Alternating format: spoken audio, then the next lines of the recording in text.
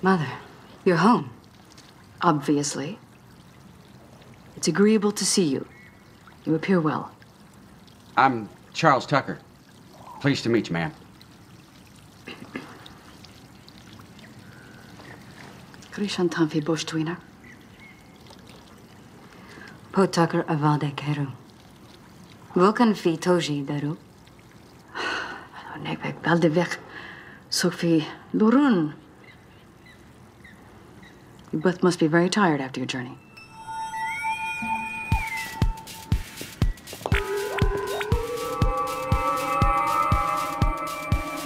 Transfer complete.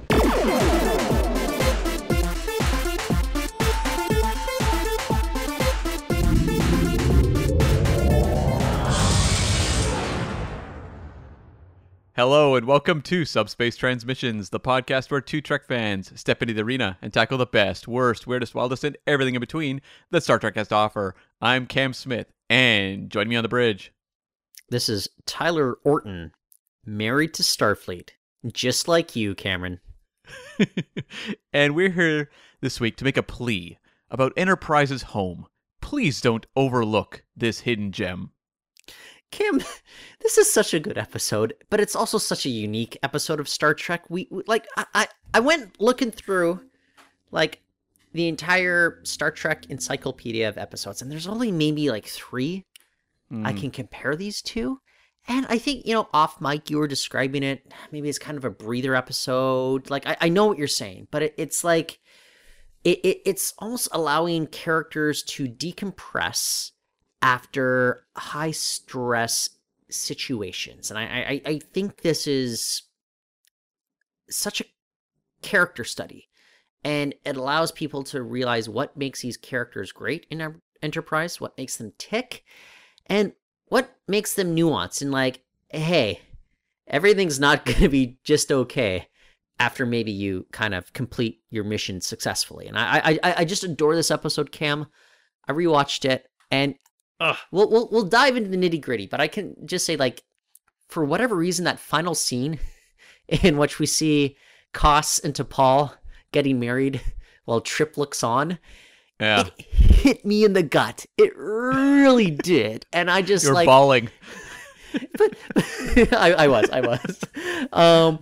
But it's so amazing because this is essentially Manny Coto, the new showrunner for season 4 of Enterprise. He had been a writer, of course, in season 3, but it was him taking the reins of Enterprise and almost doing a kind of a reset of this series.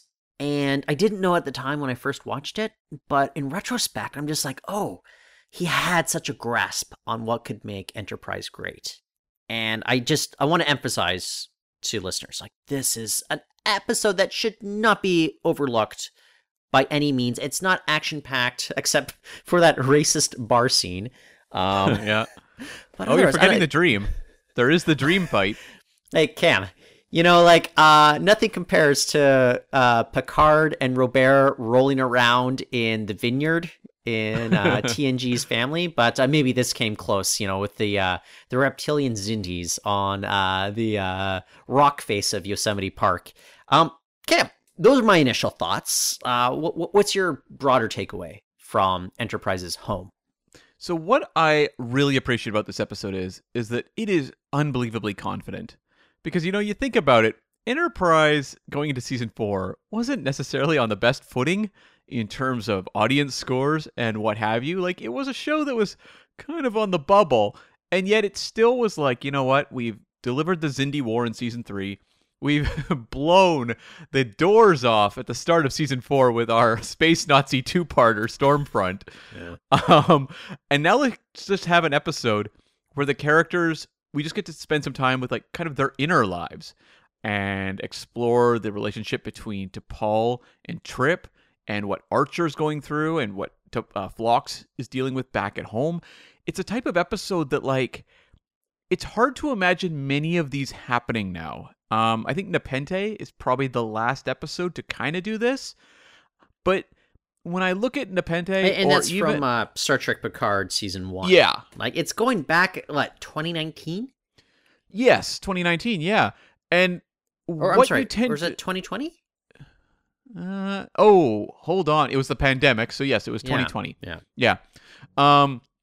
So yes, like generally when these episodes happen now, I feel like even if you spend that hour just with characters catching up, there's like the bubbling of the larger mystery or story just underneath, ready to pull you along. Like in that episode, they're still talking about what could be going on with Soji, where the characters are going. When I look at an episode like this or Family, it's not about like, so what's going to happen next? You know, there's no like rumblings of the Andorian arc in this, episode. There's nothing about the augments arc that's going to happen, I think, in like maybe the next episode or two. It's all about just like taking a break and just spending time with the characters that the audience, the minimal numbers that were watching Enterprise, although I imagine at the time it was probably a number that people would love nowadays, but nonetheless, it's still about just like spending a time with the characters you're investing in and not worrying about, we need to hook them to show up next week. And for those that don't recall, I don't know why you're listening to this particular Subspace episode, if that's the case, but essentially we wrap up the Xindi War, and then we wrap up the Temporal Cold War, and then it's the Enterprise crew back on present-day Earth, in like the 2150-something, and they've become heroes. Archer is getting high schools named after him. But it's not like everything is all right. These people have been traumatized. They're returning home. Even somebody like Phlox, who's saved countless lives, he's experiencing xenophobia. And I would never, like, me, Cam. I'm not a proponent of xenophobia, but there's this argument being made, and I understand why people are like, wow, we keep inviting all these aliens to Earth, and now we're getting attacked by aliens at this time. And so they're misdirecting their animus towards, the wrong folks here. And I don't know, it's just like, it's you can't go home again. Archer's still dealing with PTSD. Hoshi's dealing with a bad bug infection or something like something or other. I wrote my one note about Hoshi was that they forgot her in this episode mostly. They did, but you know what? You have Trip and T'Pol. They're not forgetting about their interpersonal relationship, and just I just think there's something amazing about T'Pol saying like, "Yeah, I'm gonna go check out Vulcan. You've never been. You want to come meet my mom?" And I don't know, just there's something to me like just from a character point where it feels organic, and it's also uncomfortable. Like meeting T'Pol's mom was amazing, and knowing that T'Pol's mom, like she's faced consequences for her kind of rebel daughter's actions, and like we as like human viewers, like do we ever fault T'Pol for like getting a Starfleet commission and supporting them through the Xindi War? Like, no, but we can understand that there are unintended consequences for what happens, which ultimately culminates in, like, T'Pol being compelled to move forward with this engagement / now marriage to Kos. And it feels earned. And I think that's a lot of the problems that we have with some of the new live action series like Discovery or Picard, where just all these moments don't quite feel earned, where there's nothing I saw in Enterprise Home where it felt unearned. Like, that's just my takeaway. But, like, I don't know, did it feel, like, relatively or exponentially, like, organic in terms of character development to you? It did. And I think one of the things with Nepenthe and why it worked was it relied real heavily on the audience's nostalgia for Troy and Riker and their investment in those two characters. Whereas, like, I think what is really impressive about Home is that a good chunk of this episode is really built around Joanna Cassidy appearing as T'Pol's mom, and then also the character of Erica Hernandez. And it's about spending time with characters we don't really know very well, and actually really gaining a lot of interest and appreciation for. I think Joanna Cassidy is very, very good in this episode. Yes. Yeah. I think her scenes with Trip, I love the moment where she goes up and is basically like, how long have you been attracted to my daughter? Which is like the ultimate awkward meeting the parents kind of moment. But I like how her character, it's never played as like a full-on joke. And even though she has very strict words towards T'Pol about this relationship with Trip and like the shame that could come from their children if they can even have children, she is still like going to Trip being like, you should really tell T'Pol how you feel so she can have all the facts. Like, we have seen so many stories in the world of film and TV where it's like the parent who's giving, like bad advice or bad information to the romantic interest that screws everything up. And I like that they didn't do that, that they made the Joanna Cassidy character a very strong personality, like obviously someone who very much like, runs her house, but someone who's very empathetic to like Trip as well as her daughter and is willing to not necessarily like give up her own kind of interests, but is at least willing to hear like her loved ones out. It's amazing how like I don't think we'd met the mother before, like, and how we're invested so much in his character so easily, and it's all coming off of like kind of the organic character development of T'Pol, who, like, Cam, I'll admit, when Enterprise started out, T'Pol was not exactly my favorite character. By the time the series wrapped up, and honestly just going into season 3, like, she eventually became, like, I'll say it, okay, if I had to rank my favorite Enterprise characters, I'd go Trip, T'Pol, Archer, Phlox, then I guess Reed. No, I'm sorry. Then Hoshi, then Reed, then Mayweather. Are you kind of on the same page, give or take? Maybe a few substitutions? I might put T'Pol at number 1 for me. Okay. I think I might. It's tough too, like when you've got a character like Sharan who's so dynamic because suddenly he becomes like your number 4 or something, even though he's a recurring. But would Trip be your second after T'Pol if you had to debate between those two? I think so, yes. His journey is... Okay, this is where it's tough, because I think like the Trip journey is so impactful and probably the best arc out of any of the characters. But there's something about like the big Archer moments, like when he gives speeches or outruns explosions in 0 Hour, where I'm like, Archer's the best. But I do think like Trip is probably the character that sticks with me more. So for that reason, I would put him, at number 2. I like Archer. I don't think he's as deep, or they explored him as deeply as they did to Paul and Tucker. And that's kind of why I give the nod to Tucker over Archer. But okay, let me go backwards a little bit. Like, Cam, what was your reaction to T'Pol, like, early on in the run of the series, though? Well, okay, so, like, I didn't watch Enterprise when it started, but I remember the marketing built around it, and I've talked about this in the past. There was a lot of the decon gel stuff in the marketing, and they were really building up the, like... That's all you remember. It kind of is, actually. But, they were really marketing, too, like, this is sexy Trek. This is not the dry kind of, kind of, like, sexless future of TNG. Cam, how can it be dry if you have that much Jill just, like, slapping around? Well, they were saying it's no longer dry, because how could it be? Yeah. So, like, I just remember seeing ads, and they were really playing up Jolene Blaylock in, like, the tight Vulcan suit, and I remember just, like, rolling my eyes, and it was like, this is not a show I would be watching. And so... Like, you felt offended, kind of, like, as a viewer, right? And I think a lot of folks had the same reaction with 7 of 9, when Jerry Ryan... It's like, hey, let's put her on a cat suit, and that's going to draw people in. Like, that's what's going to make people invested in, like, this series. And it's kind of offensive, because those characters, T'Pol and 7 of 9, Kim, they stand on their own without them being in cat suits. And we saw that just, like 7 of 9 is wearing, like, a leather jacket for the first 2 seasons of, like, Picard, and, like, everybody was, like, drawn into that character, even though I don't think the writers gave her nearly as much good material as they did through 4 seasons of Star Trek Voyager.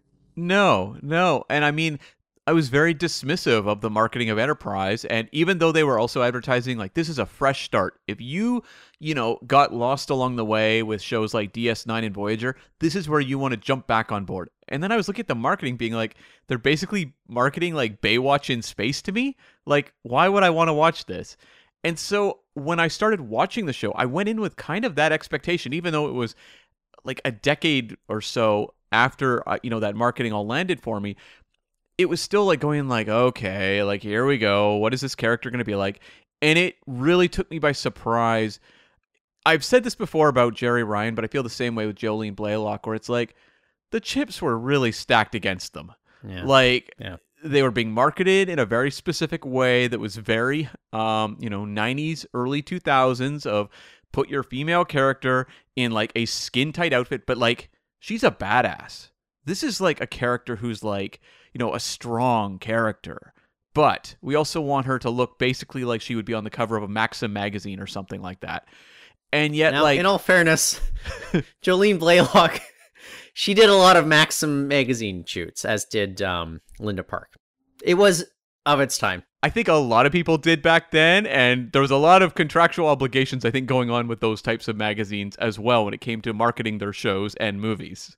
I don't want to pick on anybody too much. I'll just say it, but I just remember Dominic Keating, a.k.a. Malcolm Reed. He was making quips about Linda Park, saying he's like calling her Miss Maxim or something like that. Oh, this boy. is like, I don't know, 2003 or 4. I was just like, it's not something you would say nowadays. And I was just like, even back then, I thought it was kind of cringe that he was kind of like demeaning his colleague like that.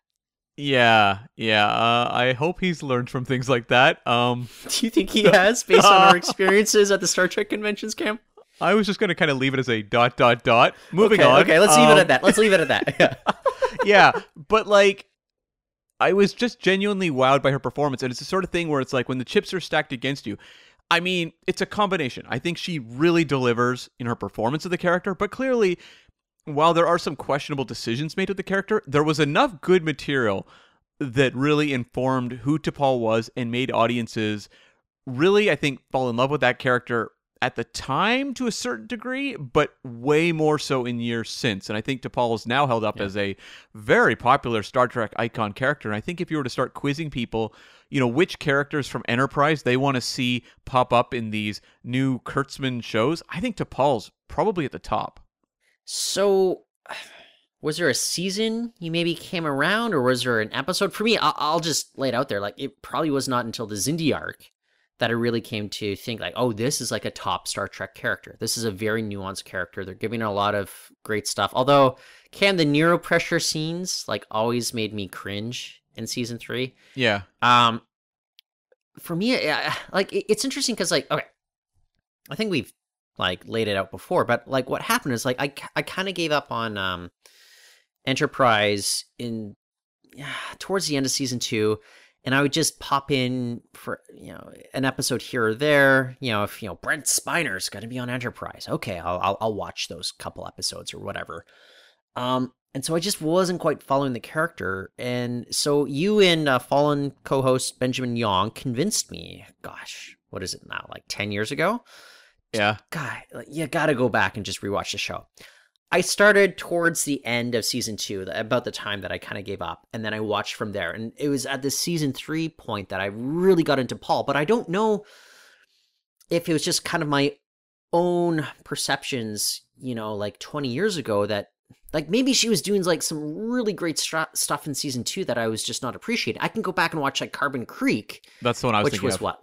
Yeah, like that's where they're actually showing like, oh, this is like a pretty damn good character, or at least like Jolene Blaylock is delivering a really great performance as her grandmother or something like that. So I just don't know if I was not appreciating at the time that like maybe T'Pol, she actually started off as a pretty good character.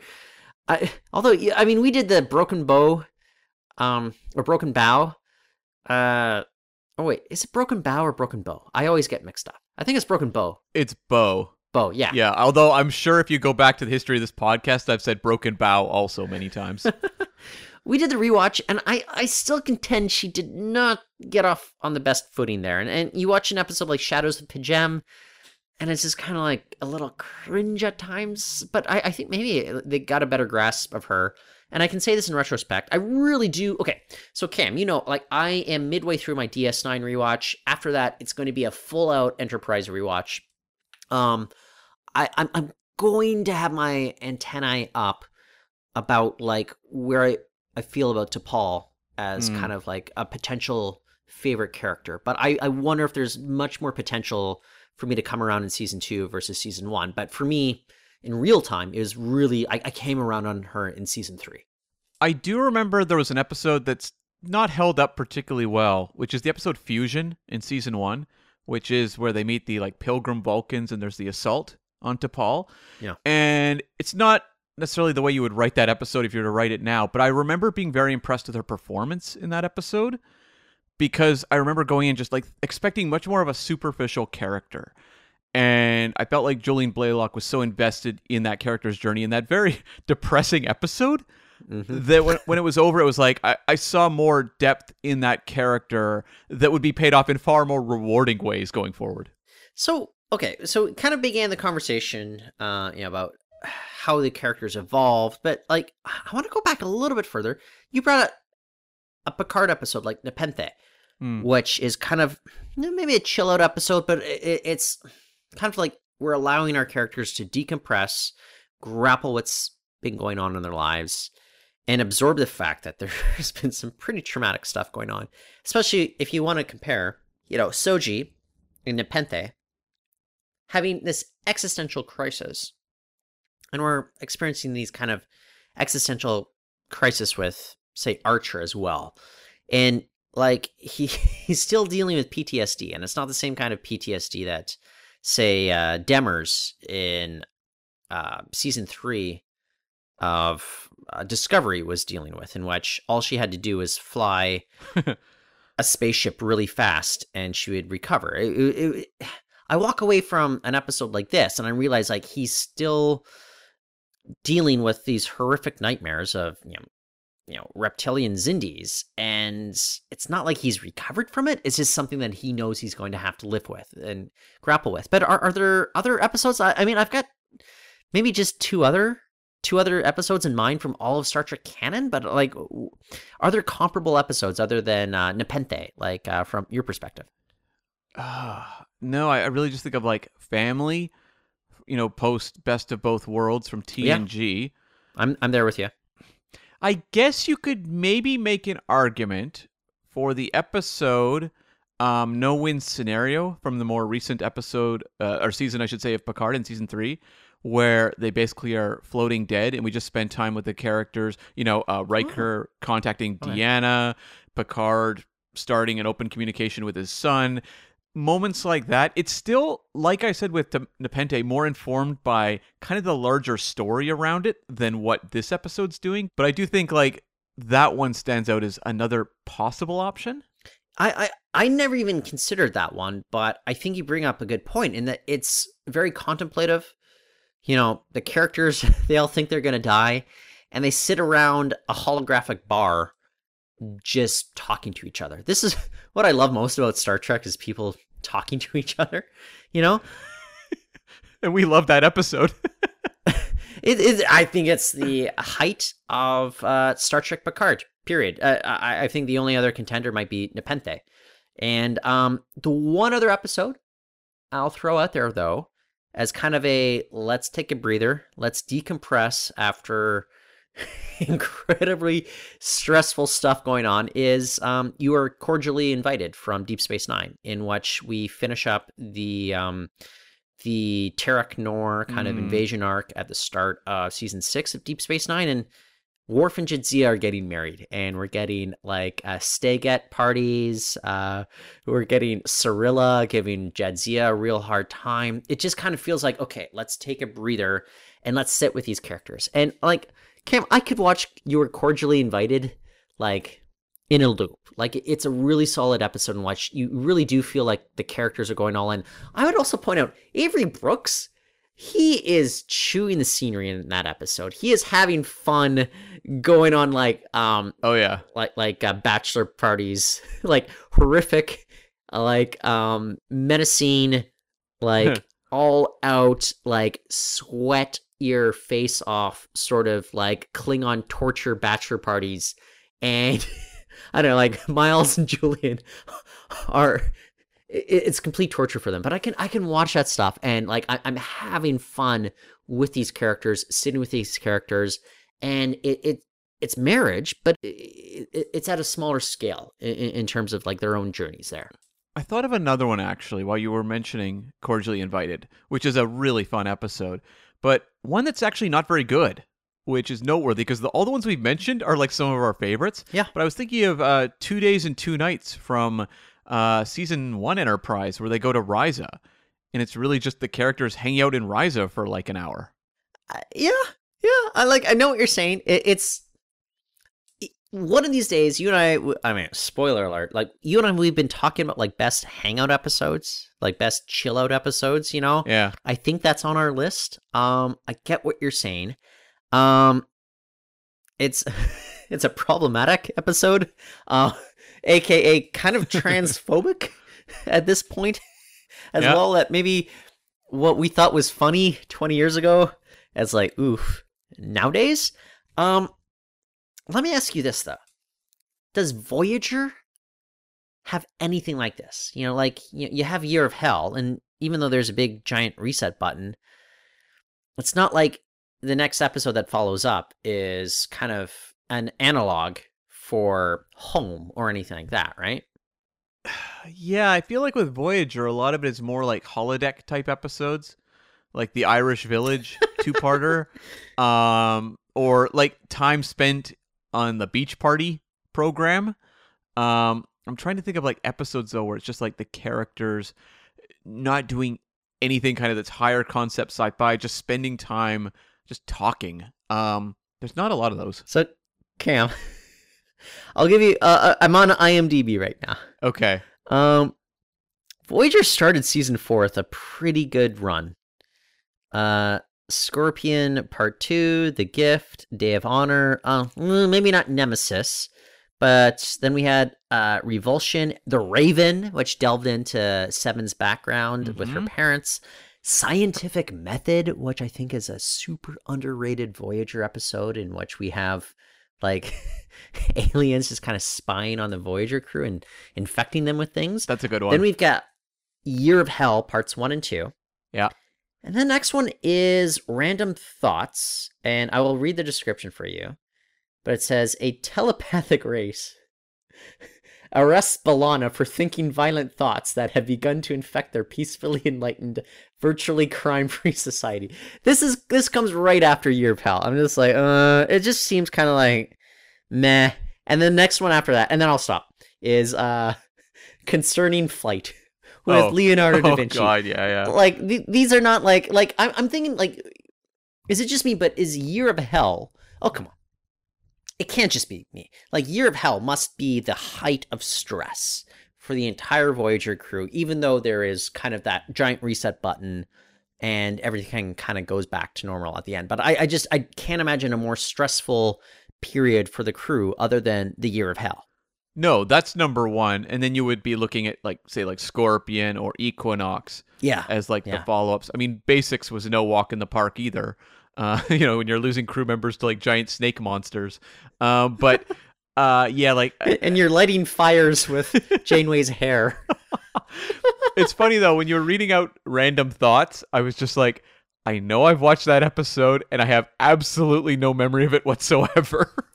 It's one of the Voyager episodes I've only watched once. I'm just like, yeah. Whereas Concerning Flight with Da Vinci, I've watched that 5 times. Oh, well, I mean, I saw it once, but I'll never forget it. Like, there are, like, so many, like, Star Trek episodes along the way that you could read out a synopsis, and I would just be like, boy, like, I know I've seen it, but it's gone. Boy, is it gone. Kim, I'm going off on a total tangent, but I don't care. I'm looking through season 4 of Voyager. It's a pretty damn good season. Okay, so... After Concerning Flight, you end the year right before Christmas with Mortal Coil, in which Neelix dies and he realizes there's no heaven. That's not... Merry Christmas. Yeah, exactly. But you come back in the new year with Waking Moments, in which it's all about kind of these weird dreams that, aliens are implanting. But guess what? That one's gone. That one's gone from my mind. Yeah. Then you've got Message in a Bottle, which we've done a podcast on. Then you've got the start, really, of the Hirogen. You've got Hunters, Prey, and then a maybe more problematic episode, Retrospect, in which this episode, like, it should be deleted off Netflix at this point, where it's like Seven accuses somebody of like assault, and it turns out she wasn't correct. Yeah. And this is like, oh, yikes. But then you got stuff like The Killing Game, parts 1 and 2. I'm just going through the list. Oh, and a couple episodes later, you got Living Witness, then Demon, which you have kind of the duplicate crew created through kind of those silver aliens. Season 4 Demon's not very good, though. Demon is not very good. It's the follow-up Course Oblivion that's great. But there's... Oh, okay. I'll follow up with that. The next episode, the penultimate episode, is 1, in which you've got like that... you're going through kind of like this, I don't know, like toxic nebula. 1 is a pretty good episode, and you end up like getting to Hope and Fear for the finale. Like season 4 of Voyager, pretty stacked. It's pretty stacked, and I'd say this, Cam. I've told you this before. Enterprise season 4, which we're talking about intermittently in the course of this podcast, it to me, it's a top 5 season of Star Trek, period. Even though Enterprise might not be my favorite Star Trek series, season 4 of Enterprise is one of my top 5 favorite seasons, like all out. And I think one of our inspirations for tackling an episode like Home is you and I were realizing, like, we've tackled almost every episode in one way or another, whether it's like our kind of 2-part reviews, our multi-episode reviews, like that sort of stuff.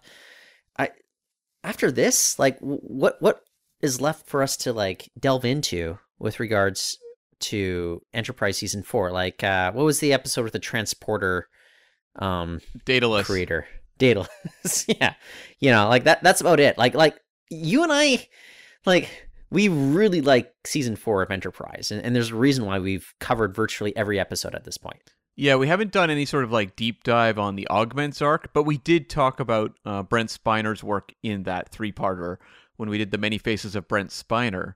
But yeah, I mean, other than that, we've pretty much covered all of it ad nauseum almost. Like, there's so much great storytelling going on in that season of Star Trek. It's frankly what I wish we got more of with where Star Trek is now. Like, I think these kind of 3 or 4 episode arcs are way more satisfying than these like 10 episode arcs.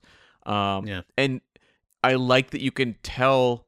Look, I don't like Stormfront, the 2-parter that kicks off season 4, but like, I would take more Stormfronts if it meant having an episode like Home to kind of like give us that breather before we launch into the Augments arc. I think that would be just fantastic.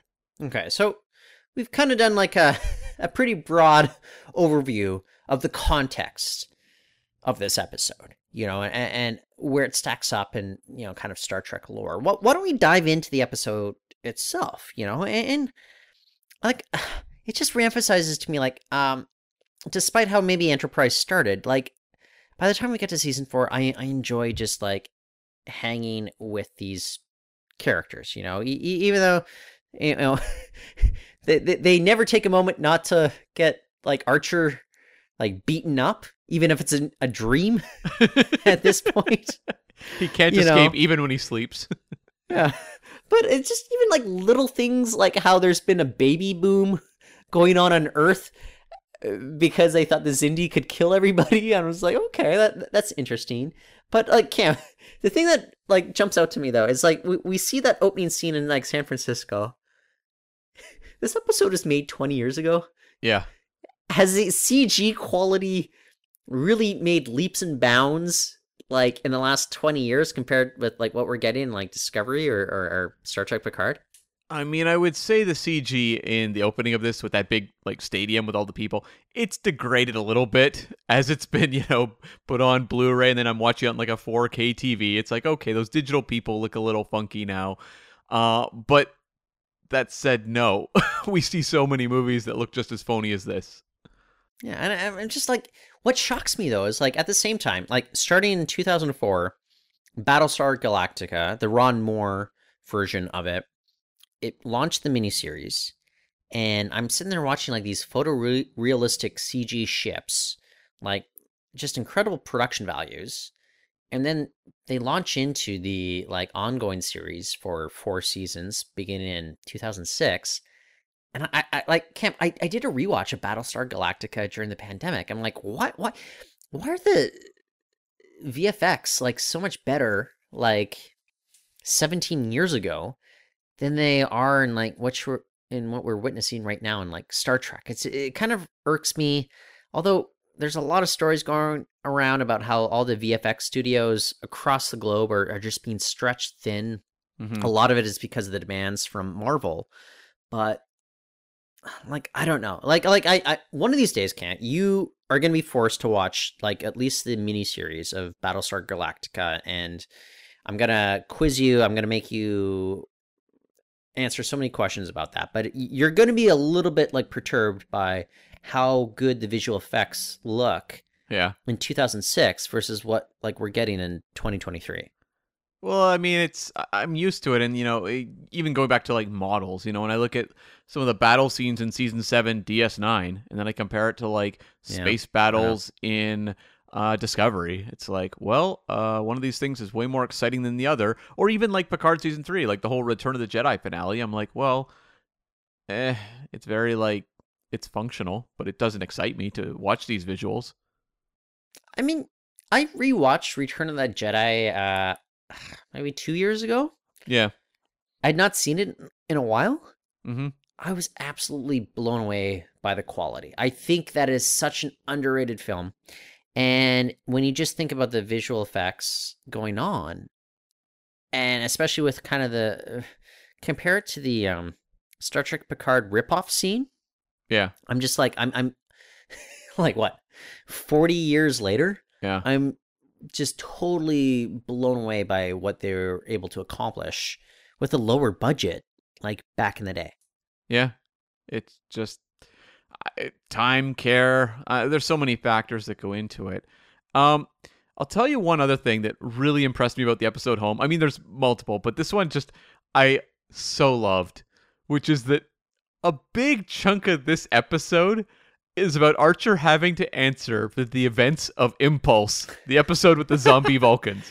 Like, can you imagine that in like another Star Trek show where you just pick a random one-off episode and have a character have to deal with that particular, like you mentioned, random thoughts. Imagine if like, a handful of episodes later, B'Elanna's having to answer for the events of Random Thoughts. You'd be like, huh, that's an interesting choice. And I thought this was a very interesting choice as well. And I love that, you had Archer butting heads with Saval over the events of Impulse, and then having them kind of like have a moment of understanding with each other at the end. It was really well earned for an episode that I'm sure people who were watching Impulse at the time in the moment, or even when you're watching it years later, you would not expect that episode to pay off in a bonding moment between two characters.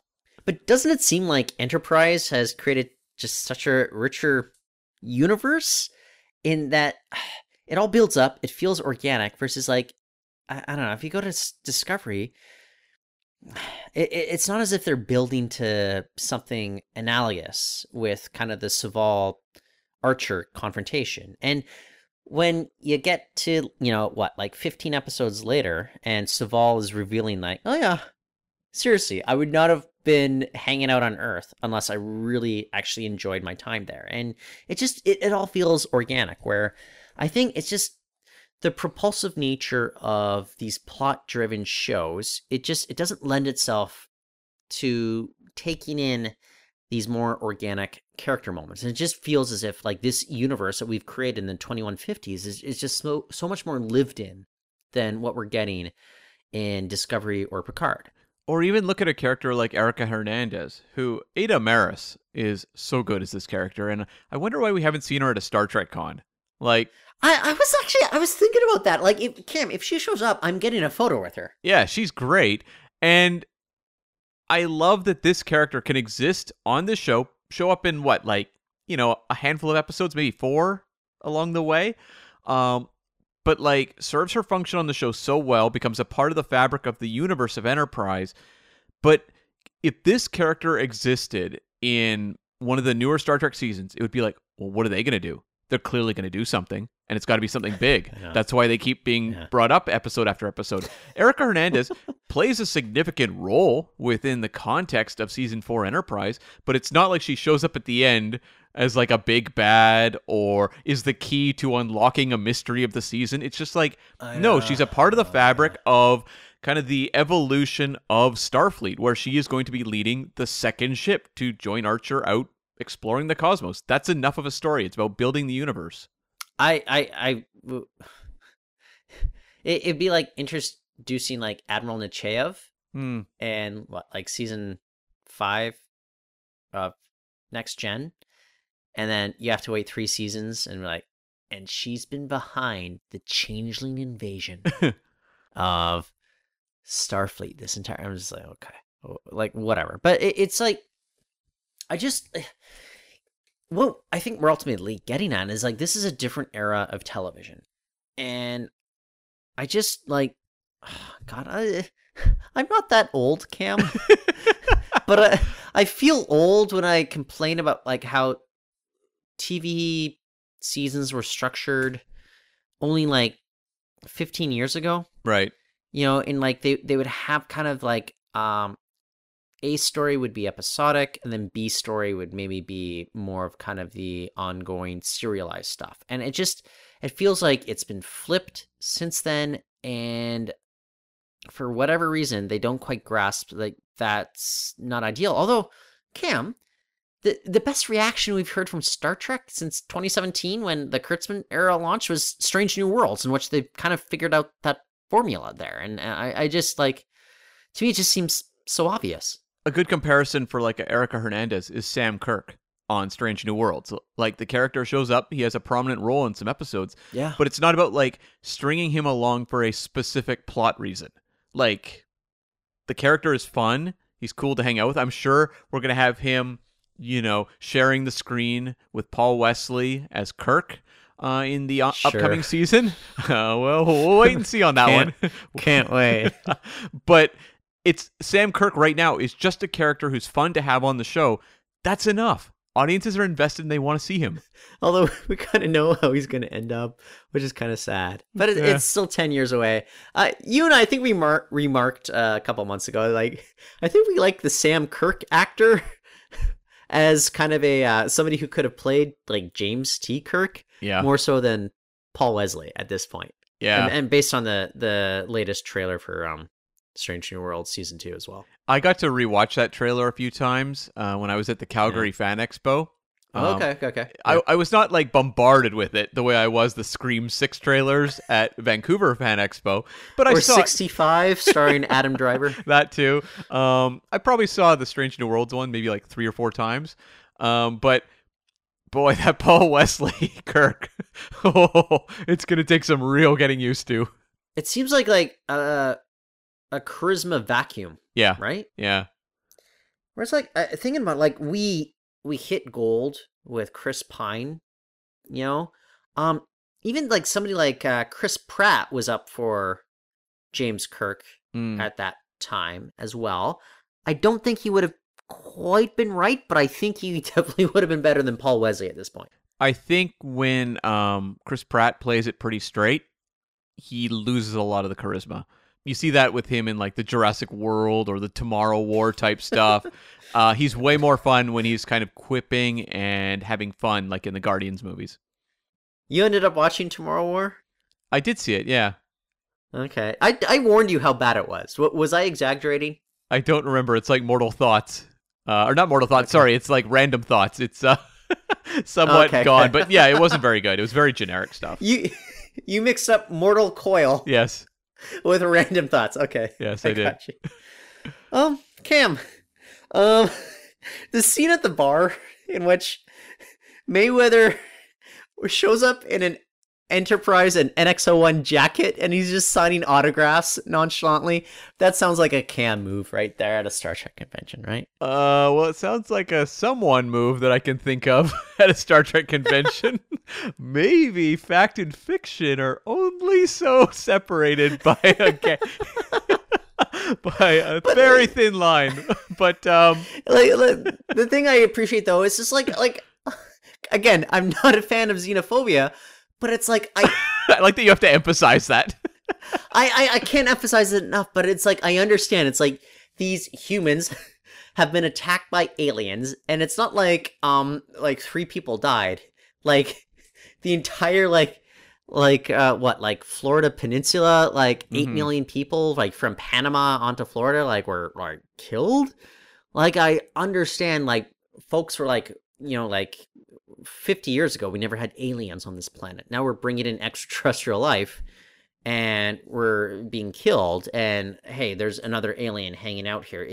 And not that denobulants are going to attack, but they're like, what does it mean? Does it mean we're attracting like more potential for us to be attacked in the future? Like I get that. I'm not a fan of that, but like it's just weird how like this is a 20-year-old episode, but it's racism is always a universal theme, it seems, when it comes to Star Trek, and it's not something that seems to get old. Although I wish it did. Yeah. Just from a personal perspective. Well, this was following up season 3, which was very much a response to 9/11 and a lot of the attitudes that were existing within 9/11. So it makes a lot of sense to have the writers having material like this in the episode Home with the xenophobia. But like, boy, in terms of your storytelling, we were talking about like stories that maybe haven't aged well, but this one, it's like this episode could have come out last week. You look at responses to COVID or various other things, the way fingers are constantly pointed at underrepresented groups or minorities. It's day to day. And to see this, 2005 episode underlining this, you'd like to watch an episode of Star Trek that has this kind of material that comments on humanity and say, yeah, it was weird back then, but you really can't do that watching this episode. I know. I don't know, it's just some little like kind of random points I'm thinking about. Okay, they're exploring like the Vulcan lava lakes and waterfalls, and like T'Pol and Trip. And he's like, we should have brought a camera. Cam, nobody carries a camera even nowadays. Like, are there such things as like Starfleet iPhones, or like what would be the equivalent? Because we saw the giant monstrosity that the EMH would carry around with him on Star Trek Voyager. Like, what happened in World War III that made humans like turn to carrying around like essentially the equivalent of packing boxes to take their pictures? That's an excellent question. I don't know. Maybe there was kind of like a vintage craze where suddenly it was like, oh, let's go and start using old-timey technology, possibly. That's why Picard listens to so many vinyl records in season 2 of Star Trek Picard. That would make sense to me. Yeah. I don't know. I like overall. I want to go back to Erica Hernandez. Like, it seems like a character that if we had gone into season 5, like how much they could have done with her. Same with Shran as well. And it was just kind of like, also Star Trek remains problematic where she's like, so how come we stopped seeing each other, Jonathan? And he's like, well, I was your superior officer. Yeah, yeah. It's like, awkward. But I think, didn't she say something like, well, you're not my superior anymore? And I was just like, yeah, buddy, come on. Like, a high five. Like, let's... And then, I'm sorry, this made me laugh. Didn't he say something like, you're forgetting the climber's code? What does that mean? What does that mean? Well, I don't know. I was wondering, like, when I started seeing the climbing scenes, I started thinking of Mission Impossible 2, which was a big deal. But then I was like, wait a second, Brendan Braga had a writing credit on Mission Impossible 2. Is this an homage to his work in Mission Impossible 2? No. I can say quite definitively, no. Maybe Tom Cruise knows the climber's code. I would not doubt that. I liked how Erica Hernandez was giving us the scoop on the like Oscar winners for that year, where it was a World War III epic. Yeah, I guess. It seems kind of depressing. I don't know, because it's also I guess that was 100 years earlier. So do you notice how like now it's First World War movies that have become more in vogue Yeah. in the last couple of years versus like Second World War Yeah. movies? Yeah. Yeah. So I guess, yeah, if you're going back a century, which, well, okay, I guess like for Archer and Company at that time, it would have been 80 years. So I guess, yeah, it kind of would have been Second World War era equivalent for us. But, yeah, I don't want to say, hey, good on her. I think the Third World War seems even more horrific than what happened in the first two World Wars, just based on what we saw in Encounter at Farpoint with Q. Oh yeah, I mean, when you have like massive nuclear wars going on, yeah, it would seem like it was pretty severe. It's an element of Star Trek that like I'm kind of glad we've never had it really that explored. I kind of like how we just have characters refer to it. I don't want to explore it. No. I'm just like, leave it alone. Like, it would be so depressing. It would be like Threads or something like that. Like one of those really depressing 80s miniseries or TV shows where it's just like characters in post-apocalyptic like areas that just look like a nightmare. Yeah. I've never watched Threads myself, but for folks out there, you can go onto YouTube and it's like all I've heard is it gave a lot of trauma to like people growing up in like the UK in like 1981. Yeah, and there was another one, I'm totally blanking on the name, but Nicholas Meyer actually directed it. It was a TV movie, but very similar thing. Like in the 80s, there was I think maybe The Final Countdown, perhaps might have been the title. But yeah, like these nuclear war... Da-na-na-na. Da-na-na-na-na. These nuclear war kind of like... It didn't seem like there was a lot of like movies. They were all like TV movies, but they were very depressing. Cam, I don't want you to think about this question too hard. Just go with your gut. Is Home a top 10 Enterprise episode? Yeah, I would say it is, yes.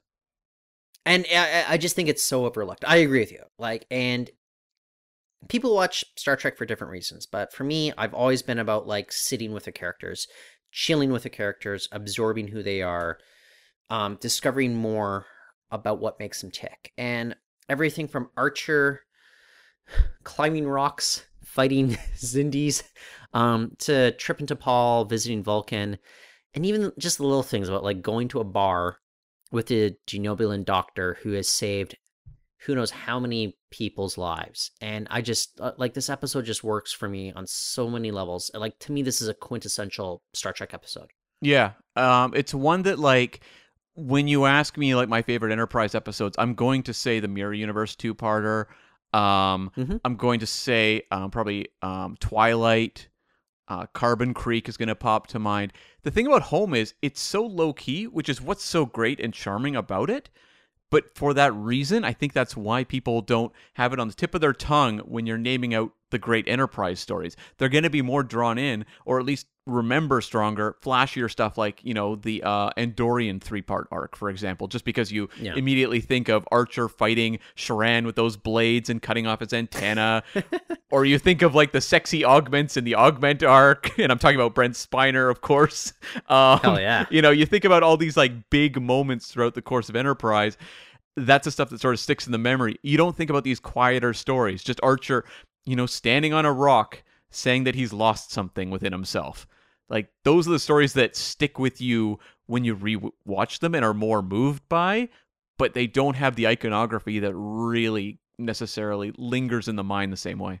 What other moment that continues to linger in my mind is when Saval is talking to Archer and he's like, look, I opposed your appointment to Enterprise, but I realize now I was wrong.